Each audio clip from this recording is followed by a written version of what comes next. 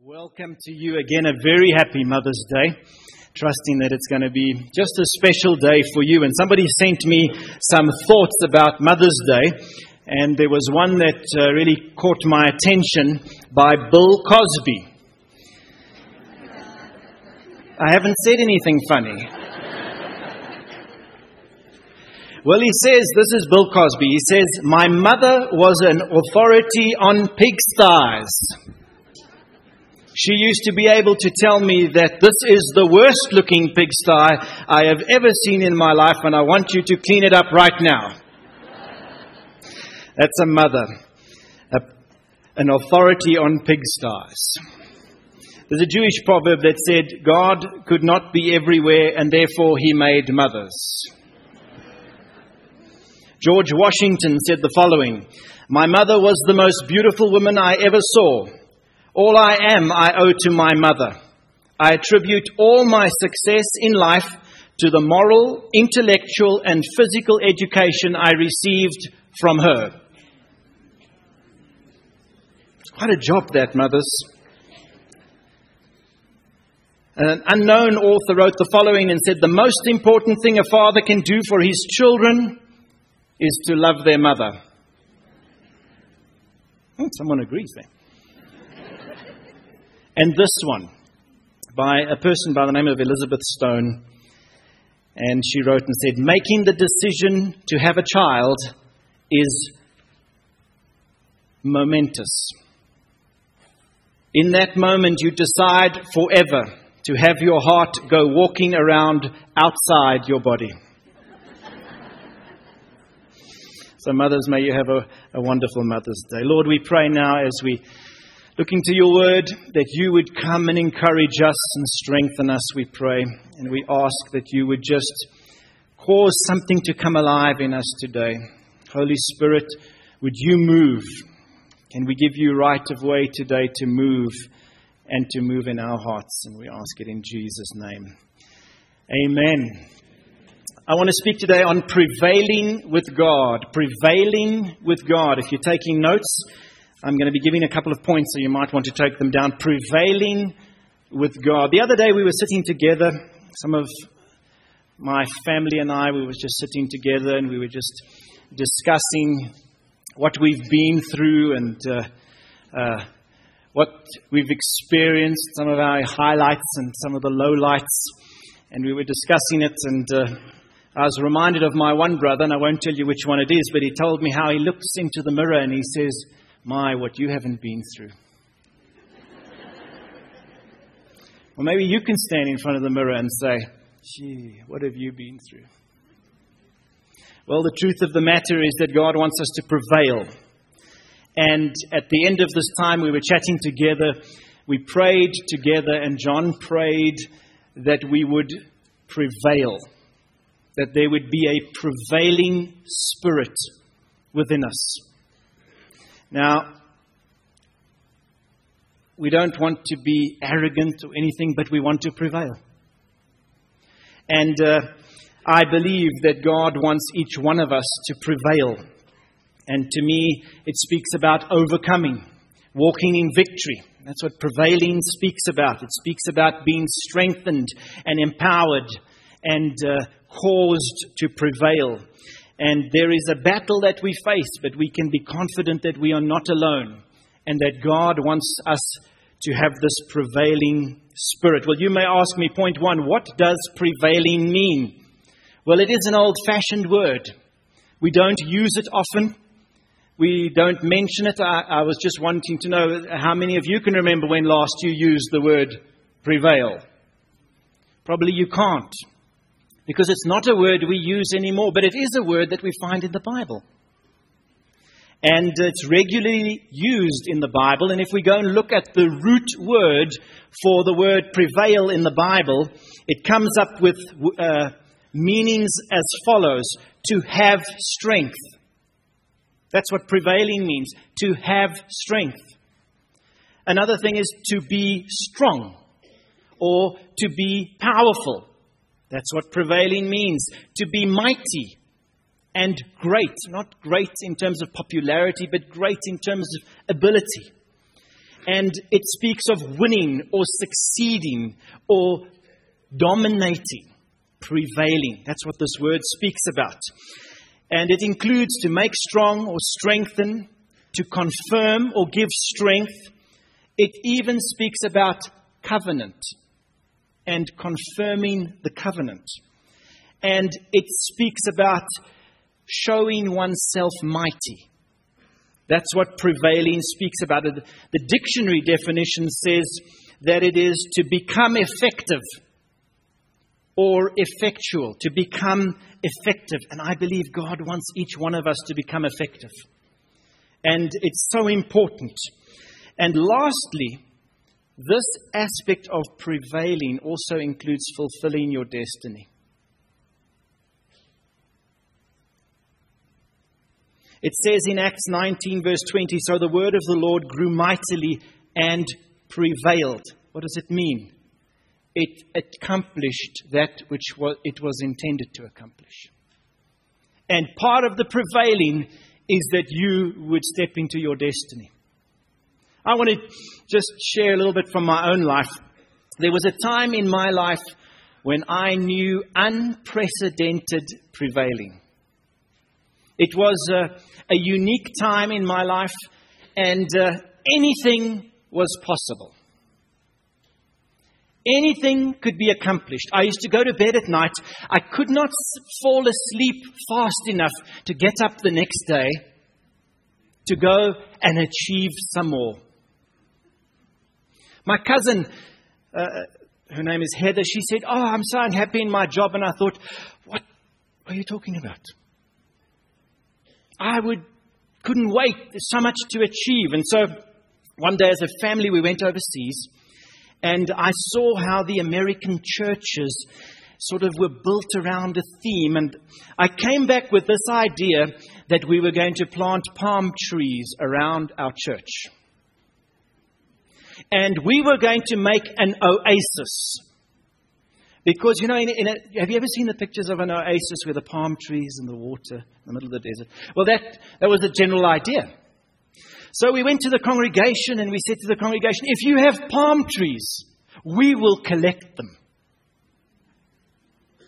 And before I knew it, I had about 60, 65 palm trees, and my secretary was so busy trying to coordinate, the whole palm tree relocation project. And we were really, going for it. And nothing was a problem. And then a lady donated 2 enormous palm trees from the street behind the academic hospital. They were just, I think, from base to crown, they were about 11 meters or more. Enormous. And I went to her and I said, you are aware that by the time we finish, we will have destroyed your front fence, and you will be left with 2 monumental craters in your garden. That will be your responsibility. And we'll take the palm trees. Oh, she was just so happy that we could get rid of these colossal trees. And I tell you, we got there, we dug them out, we got ready, and then a whole host of things started to happen. Firstly, we had to get a crane to lift these palm trees and get them out. And it was a colossal crane. Now, those streets there behind the academic hospital are about this wide. And the pavements are about this wide. And we brought this colossal crane in and we started lifting these palm trees up, and we discovered there were overhead power lines. No problem. We call the city council and we have the overhead power lines disconnected and removed. And the neighbors were thrilled. The next thing, we sent for low-bed trucks, long low-bed trucks, to pick up these enormous palm trees. And they came and blocked the whole street so that the neighbors called the police. It was no problem. And the police came to me and said, you'll have to close the street. And I said, great, let's close the street. So we closed the street, cut the electricity off. And the neighbors had to come and sit on their garden chairs and throw beer cans at me. And it was no problem. Absolutely no problem.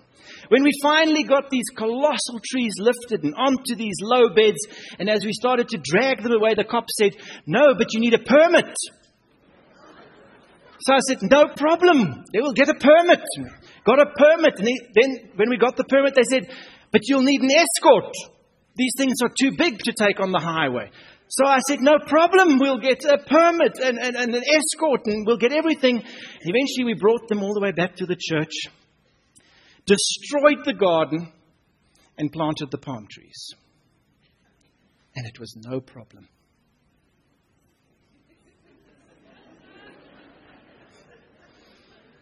Today, sometimes my wife will say to me, "Don't you want to go? Let's take the kids to McDonald's tonight." And I'll go, "But that means I have to close the windows, get a jacket, lock the house, arm the house, get in the car, drive, stand in a queue, eat cardboard, and come home."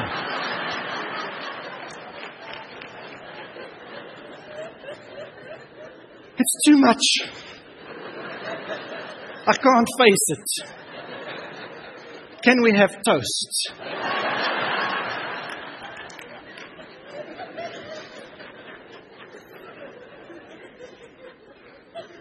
Can you start to see the illustration? Maybe you can remember a time when you prevailed. Man, nothing was impossible. Nothing was impossible in your marriage. Nothing was impossible in your business. Nothing was impossible. But now,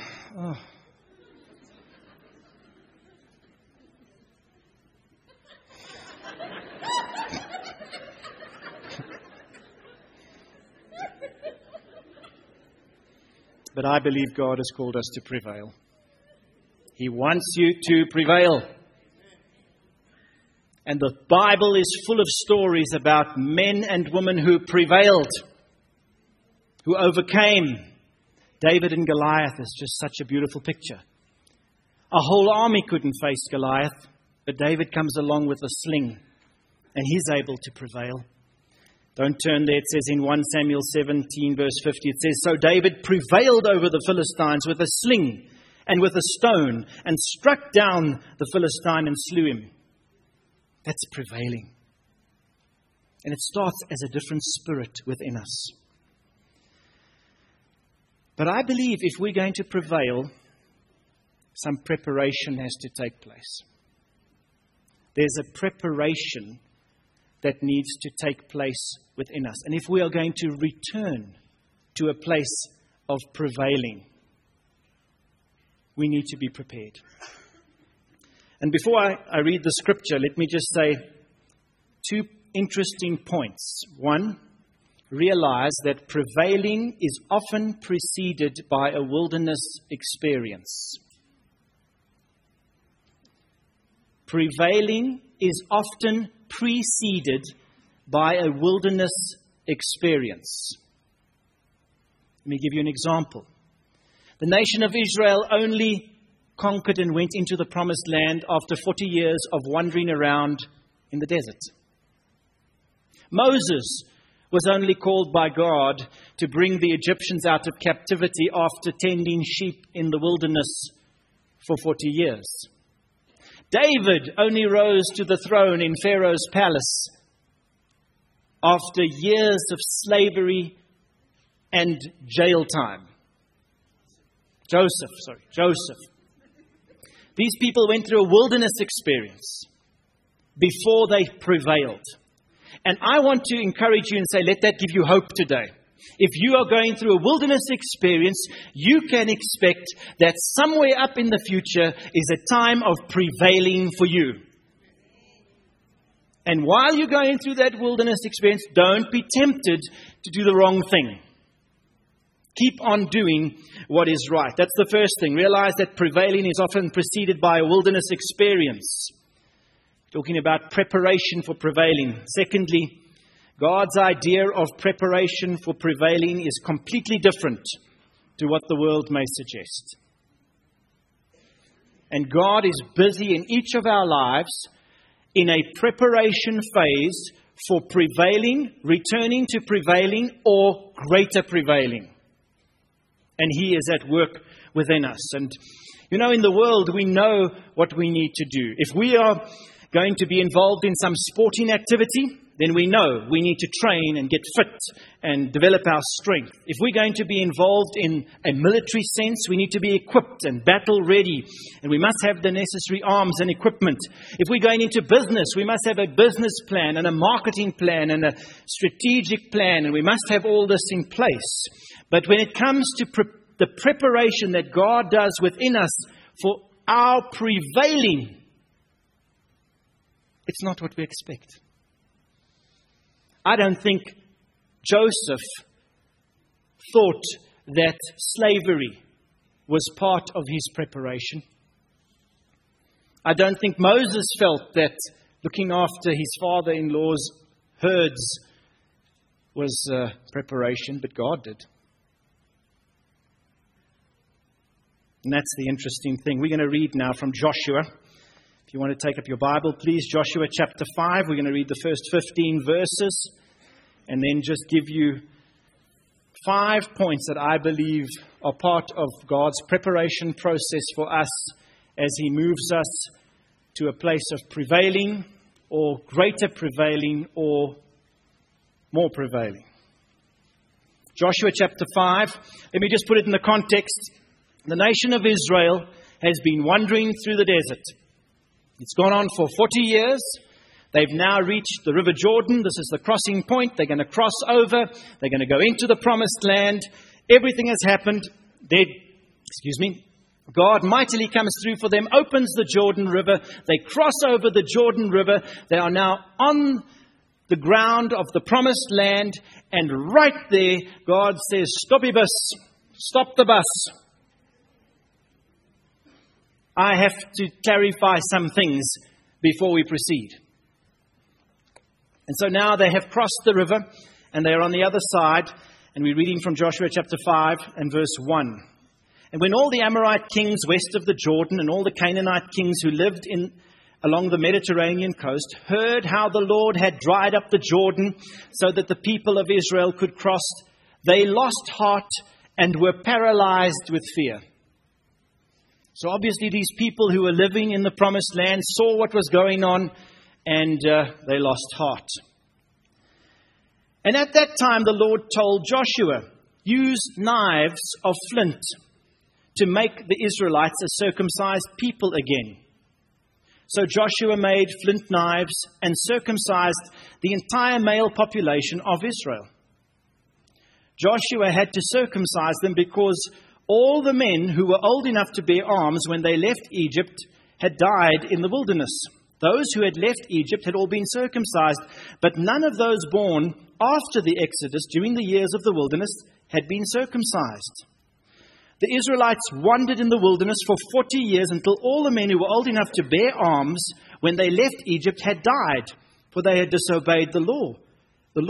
And the Lord vowed He would not let them enter the land He had sworn to give them, a land flowing with milk and honey. So Joshua circumcised their sons who had not been circumcised on the way to the promised land, and those who had grown up to take their father's place. After all the males had been circumcised, they rested in the camp until they were healed. Then the Lord said to Joshua, "Today I have rolled away the shame of your slavery," or the reproach of your slavery in Egypt. And so they called the place Gilgal. Verse 10. "While the Israelites were camped at Gilgal on the plains of Jericho, they celebrated Passover." You can go up to verse 13. Joshua 5:13. "As Joshua approached the city of Jericho, he looked up and saw a man facing him with a sword in hand. And Joshua went up to him and asked, 'Are you a friend or a foe?' 'Neither one,' he replied. 'I am a commander of the Lord's army.' At this, Joshua fell with his face to the ground in reverence.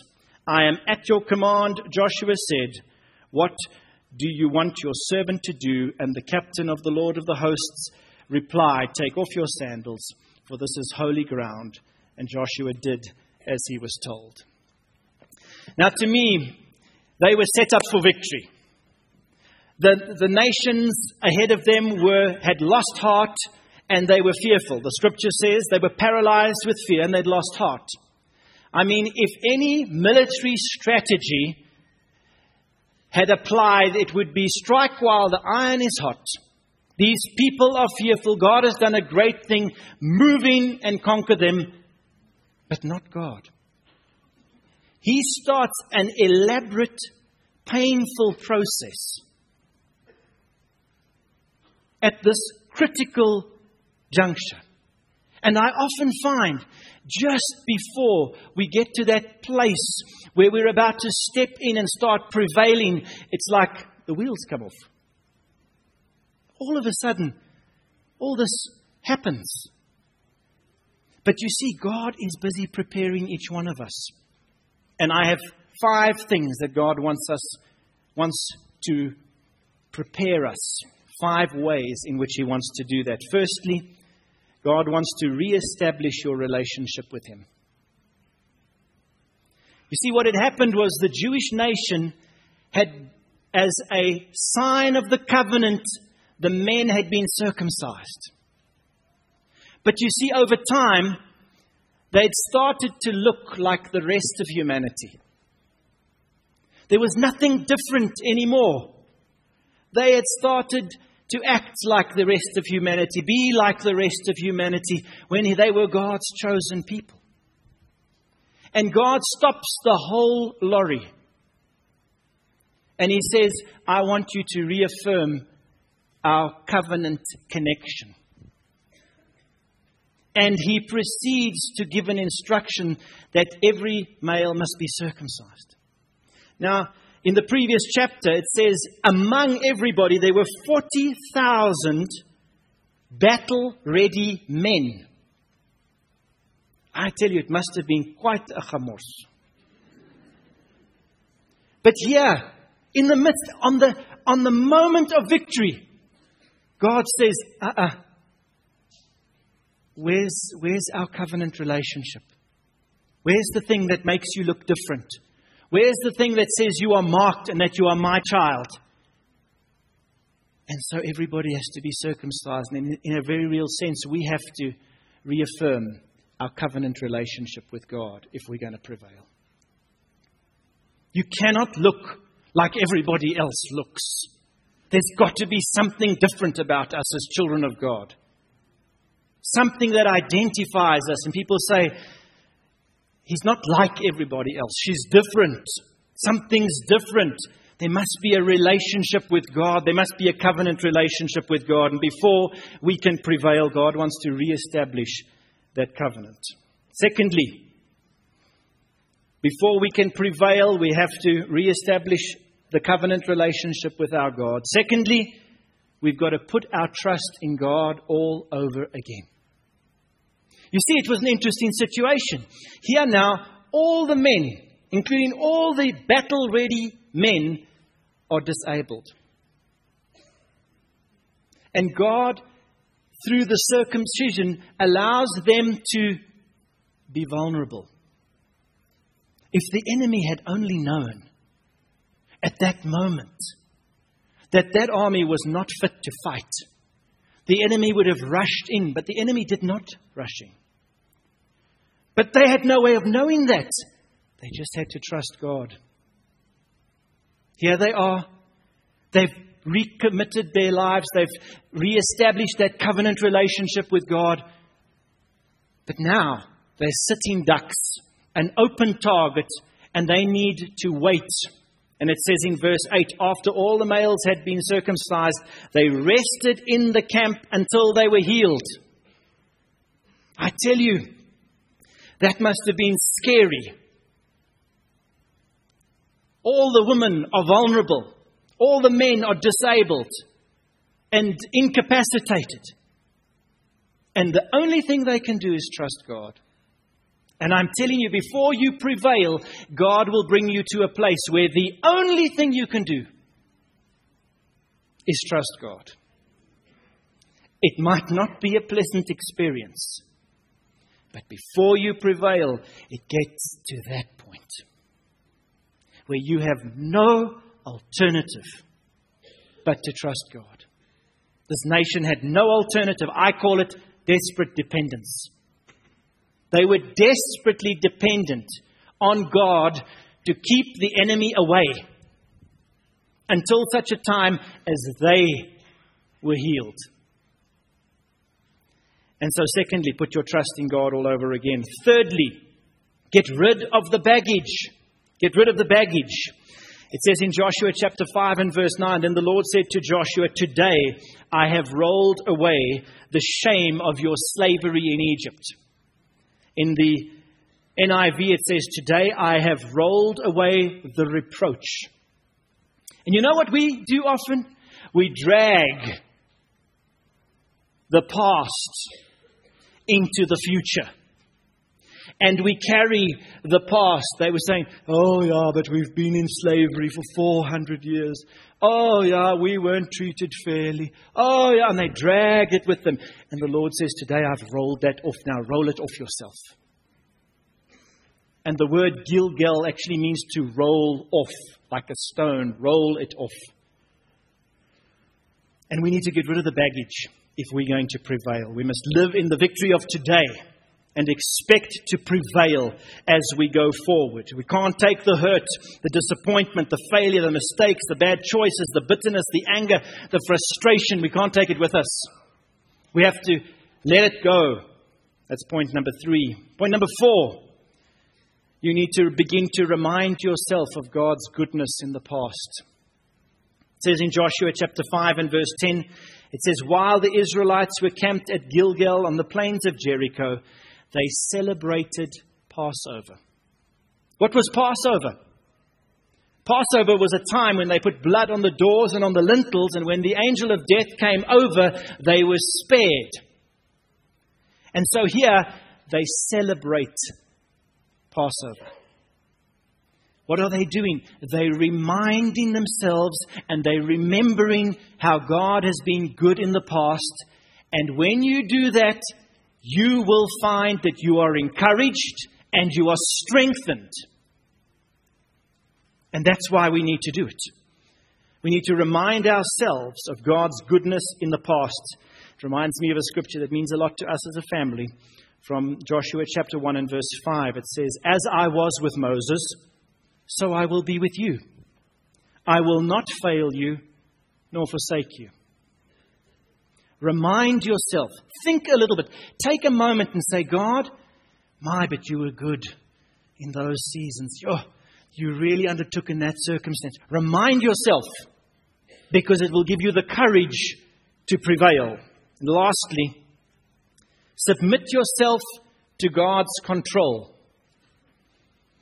And in Joshua chapter 5, if you're still open there, verse 13, right through to verse 15, it says, as Joshua approached the city of Jericho, he looked up and saw a man facing him with a sword in the hand.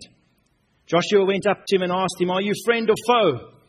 Neither one, he replied, I am commander of the Lord's army. And at that moment, Joshua fell with his face to the ground in reverence, and he said, I am at your command. Joshua said, what do you want your servant to do? And I tell you, each one of us needs to get to that place where we are in humility saying, God, I'm at your command. What is it that you want me to do? And I believe those are 5 things that God wants to do in our lives or cause to happen in our lives to bring us to a place where we can prevail.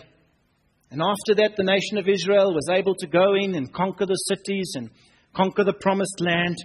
And so my question to you is, are you ready to prevail? I found a very interesting scripture. Don't turn there, I'll just read it. 1 Samuel 2 and verse 9, it says, it is not by strength that one prevails. Now the world would say, it is by strength. But here the word of the Lord says, it is not by strength that one prevails. And there is no human wisdom or understanding or counsel that can prevail against the Lord. And today, if you feel like you've never prevailed, or perhaps you once knew what it was to prevail, Or perhaps you've just lost a bit of momentum today. I want to say to you, God wants you to prevail. And He has 5 steps. 1, re-establish your relationship with God. Covenant relationship. Put your trust in God all over again. 3, get rid of the baggage. 4, remind yourself of God's goodness in the past. And 5, submit yourself to God's control. I think it's quite easy. I think it's something even I can do. And I believe each one of us need to be able to say, God, I want to be able to prevail. And I want to reaffirm these 5 things so that I can step into a season of prevailing in my life. If that's your desire, would you stand with me so I can pray for you?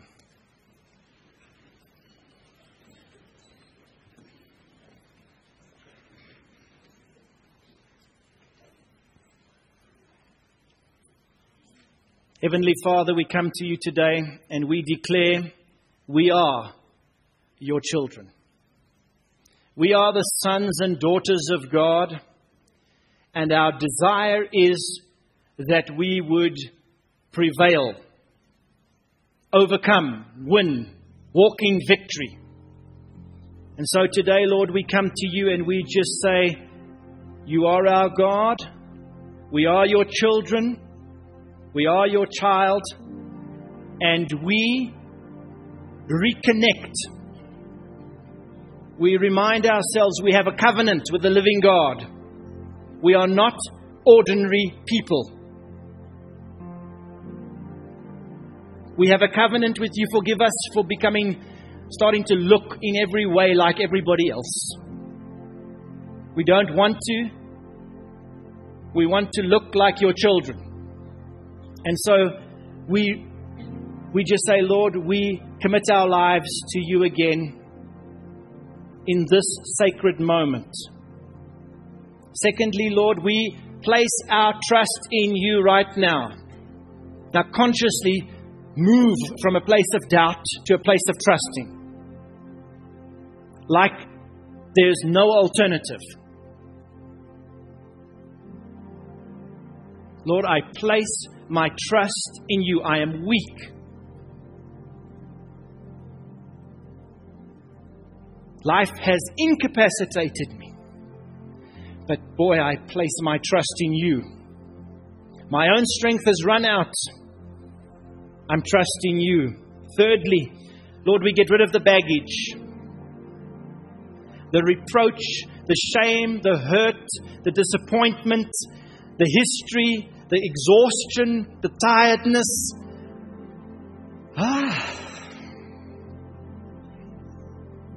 We are not from Egypt anymore.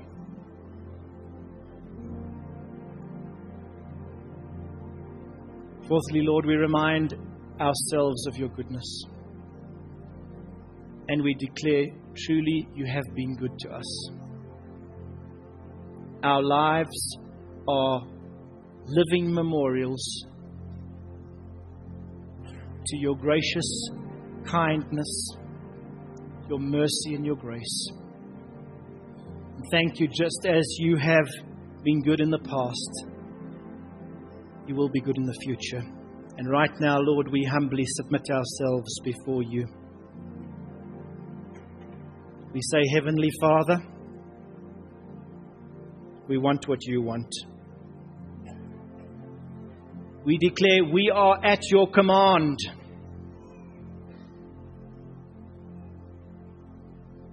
You are the commander, and we submit ourselves to you.